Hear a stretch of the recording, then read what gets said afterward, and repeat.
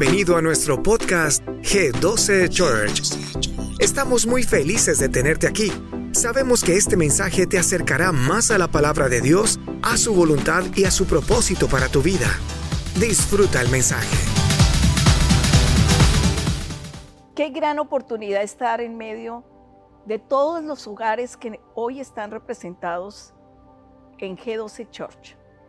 Pienso que aunque han sido tiempos difíciles, aparentemente de esta adversidad Dios está sacando la más grande bendición. Hemos podido estar más con nuestra familia, dependiendo más de su palabra, entendiendo cuál es el propósito que Él tiene para nuestras vidas y por supuesto teniendo una fe genuina donde sabemos que los cielos se abren y nos guían por esos caminos seguros, no solamente para nuestros hijos, nuestros discípulos, sino también para nuestra propia vida. El tema de hoy es cómo encontrar el sueño de Dios para tu vida. El Padre Celestial tiene un gran sueño para cada uno de sus hijos.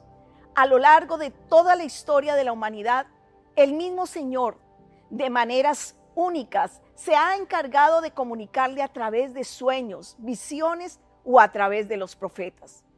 Me encanta leer el libro de los Hechos y poder descubrir cómo a través del Espíritu Santo ese sueño era impregnado en cada nuevo creyente. Hoy quiero compartir especialmente el relato del capítulo 10, donde vemos cómo a Cornelio le fue revelado ese sueño eterno que cambió su naturaleza, el rumbo de su vida, su familia y de las naciones. Leamos Hechos 10 del 1 al 4. Había en Cesarea un hombre llamado Cornelio, centurión de la compañía llamada la Italiana, piadoso, temeroso de Dios con toda su casa, y que hacía muchas limosnas al pueblo y oraba a Dios siempre. Este vio claramente en una visión, como a la hora 9 del día, que un ángel de Dios entraba donde él estaba y le decía: Cornelio. Y él mirándole fijamente y atemorizado dijo: ¿qué es, Señor? Y le dijo: tus oraciones y tus limosnas han subido para memoria delante de Dios. En los siguientes versos vemos a Pedro, que sube a la terraza de su casa a orar. Luego le dio un gran hambre, dice la palabra, es decir, probablemente estaba en ayuno, y tuvo una visión. El mismo Espíritu Santo le habla e indica que debía ir con los hombres que le estaban golpeando a su casa. En lo que quiero hacer énfasis es en qué características especiales había tanto en Pedro como en Cornelio para que hubiese ocurrido estos hechos. Hay enseñanzas y características que los identificaban. Primero, los dos tenían una comunión con el Espíritu Santo. Eran temerosos de Dios, hombres de oración. Fueron considerados justos, hacían justicia. Fueron obedientes, prontos para actuar. Se destacaron por ser generosos, ofrendaban abundantemente. Juntos, con su casa, daban testimonio. Ninguno de los miembros de sus familias estaba fuera del propósito.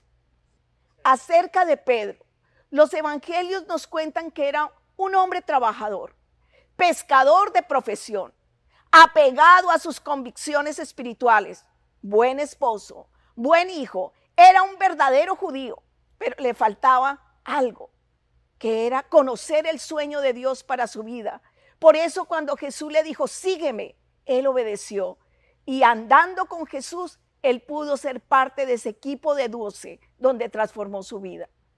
Cornelio era un centurión de la compañía llamada la Italiana, es decir, era un alto oficial del ejército romano. Y para llegar a esa posición debió haber sido un hombre formado con una carrera, un buen prestigio. Ser un pescador, empresario o ser soldado eran sueños loables. Pero lo extraordinario es que Dios los quiso llevar a conocer el verdadero propósito de sus vidas. Aunque eran buenas personas, se convirtieron en grandes líderes y pudieron vivir en plenitud cuando fue revelado el sueño de Dios. En este momento quisiera preguntarte, ¿conoces el sueño de Dios para tu vida? ¿Estás viviendo tu propio sueño? La buena noticia es que el Espíritu Santo te quiere revelar el sueño que el Padre Celestial tiene contigo. Pero no solamente contigo, con tu familia, con la iglesia y con la nación. Dios no hace acepción de personas. Y de esto está escrito en este capítulo, en el versículo 34. ¿Cuáles son los requisitos para recibir el sueño de Dios? Sé temeroso de Dios. La palabra en el libro de Proverbios nos enseña que el principio de la sabiduría es el temor a Dios y que ese temor es apartarnos del mal. ¿Estás completamente apartado de aquellas cosas que sabes que no son correctas? ¿O aún permites algunas pequeñas indiscreciones en tu vida? Piadoso. Un hombre que entendió que la vida sin Dios no tiene sentido. Su primer pensamiento y su último suspiro, toda su vida exalta y glorifica al Señor. Ten una actitud de obediencia. Cornelio y Pedro apenas recibieron la dirección del Espíritu Santo, obedecieron inmediatamente. Si Dios te da una palabra, no la cuestiones, no esperes, sé obediente y diligente. Ten una vida con propósito. El inicio de esta vida con dirección, con guianza, es descubrir el sueño de Dios.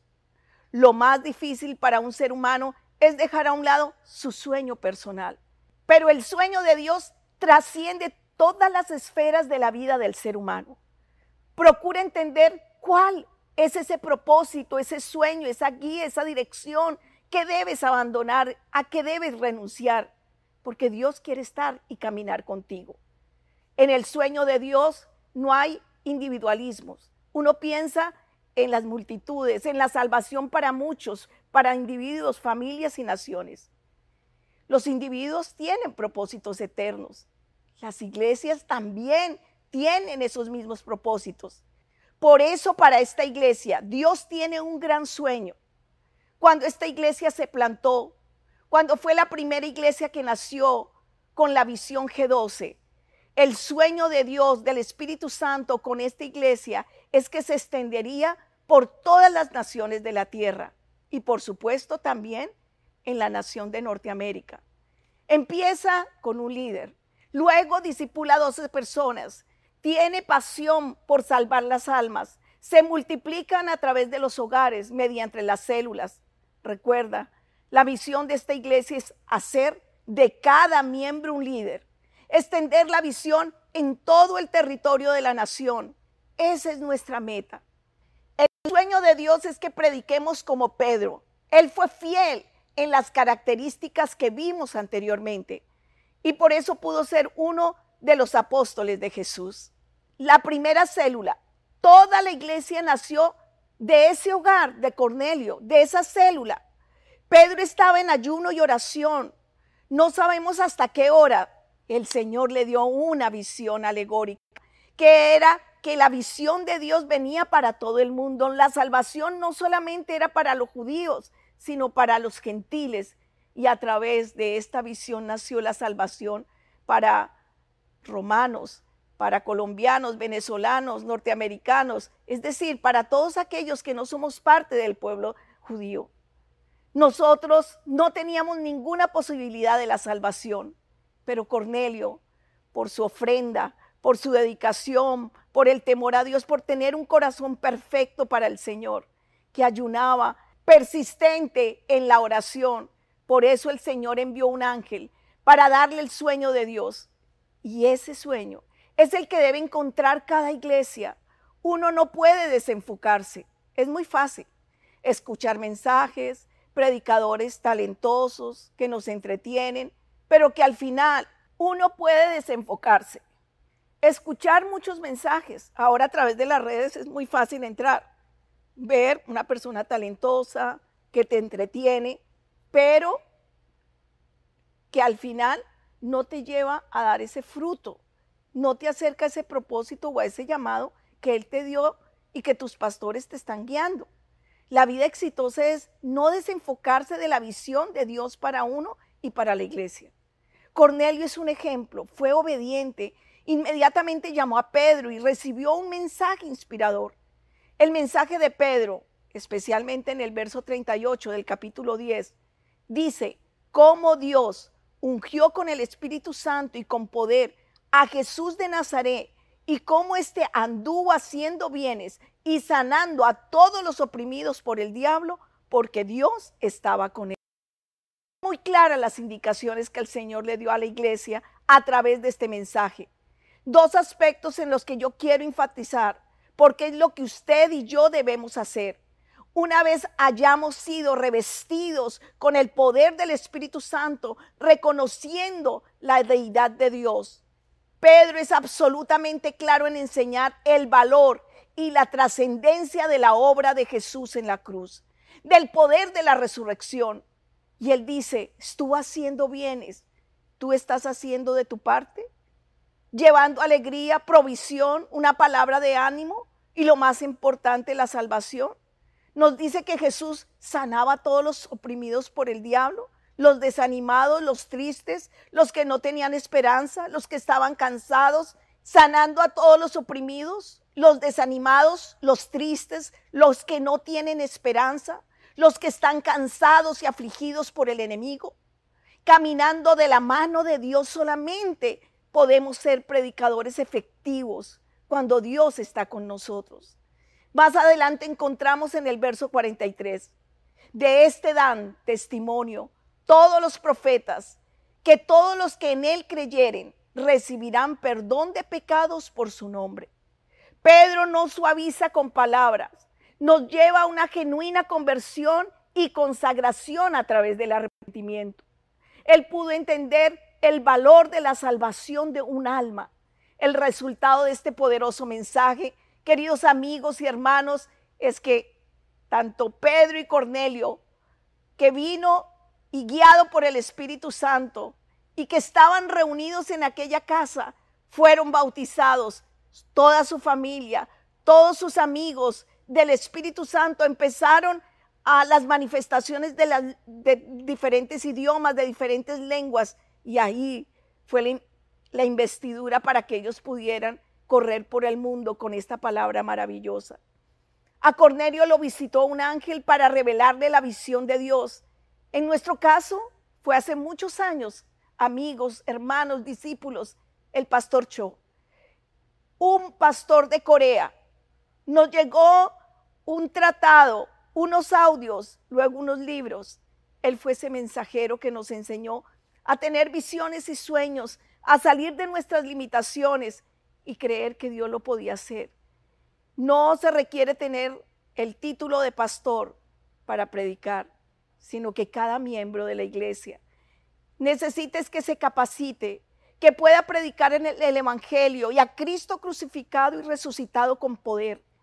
En medio del luto nacional, en este momento que hay en diferentes naciones del mundo, por ejemplo, en los Estados Unidos sabemos que ya hay más de 100,000 muertos por la pérdida de sus seres queridos por esta pandemia. Aunque no conozco en detalle todas las estadísticas, pero sé que el dolor en las familias es inmenso. Hay una aparente recesión económica, pero los corazones están abiertos para recibir las buenas noticias del evangelio. En nuestra recámara secreta, apartémonos a orar. Pidámosle al Señor perdón. No pensemos únicamente en nuestros sueños personales, sino vivamos el sueño de Dios.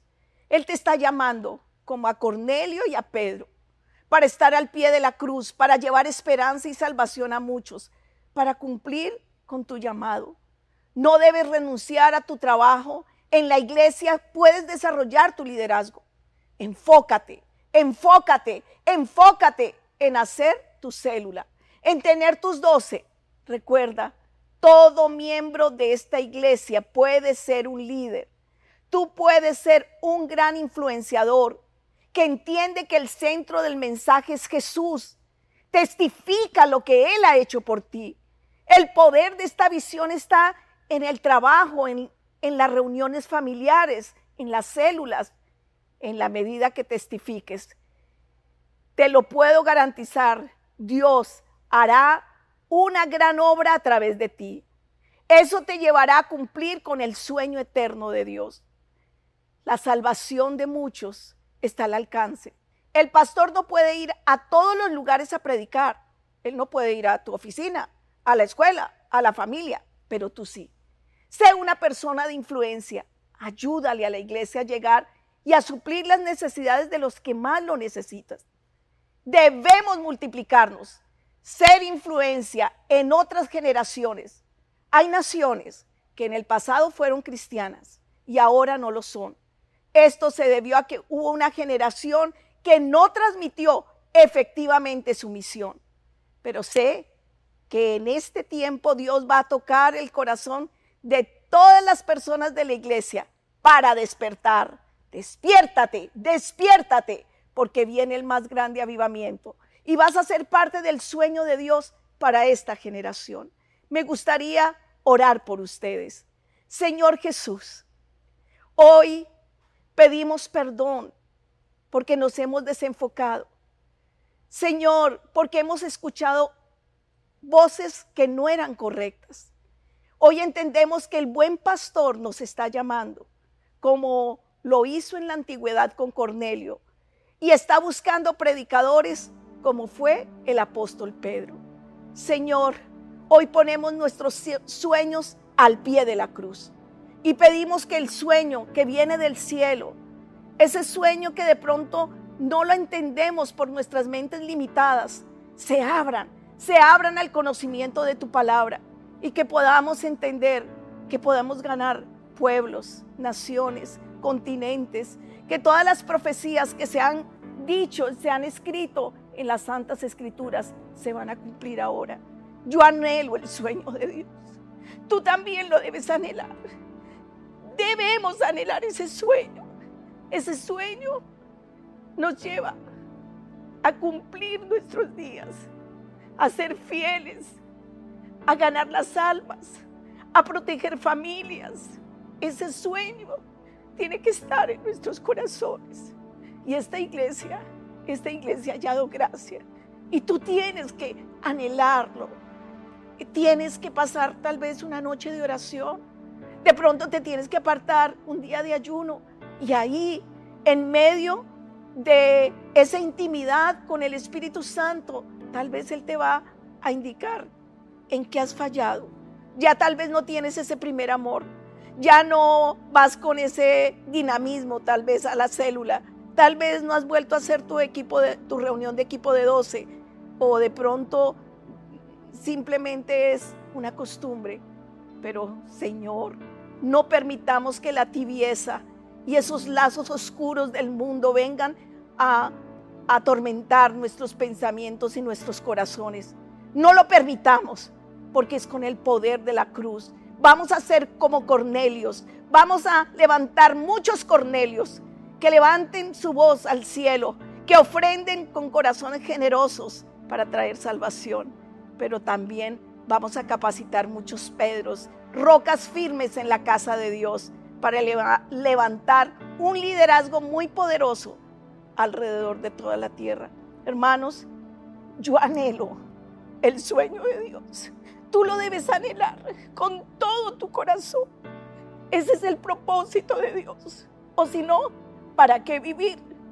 No tiene significado, porque vamos a correr con este mundo, en este mundo sin sentido.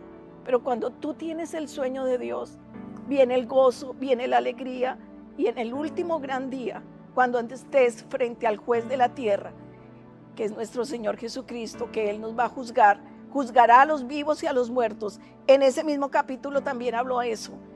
Él va a decir: entra buen siervo fiel. En lo poco has sido fiel, en lo mucho te pondré. Entra en el gozo del Señor. ¿Y por qué me conmuevo? Me conmuevo porque es muy fácil desenfocarse. Estos son tiempos difíciles, pero el Señor necesita obreros dispuestos a poner sus sueños al pie de la cruz para que nazca el verdadero sueño de Dios. Por eso, avanza y conquista.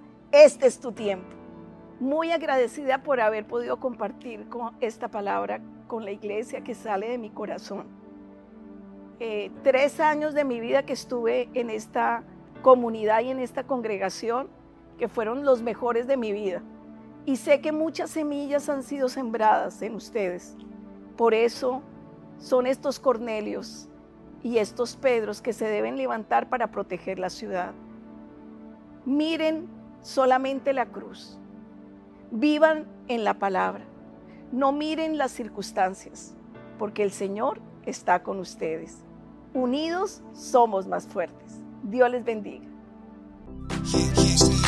Muchas gracias por sintonizarte con nosotros. Antes de irte, asegúrate de hacer clic en el botón de seguir para que nunca te pierdas todo lo nuevo. Nos encantaría conectarnos contigo. Puedes seguirnos en Instagram, @G12Church, y compartir con nosotros cómo te ha impactado este mensaje.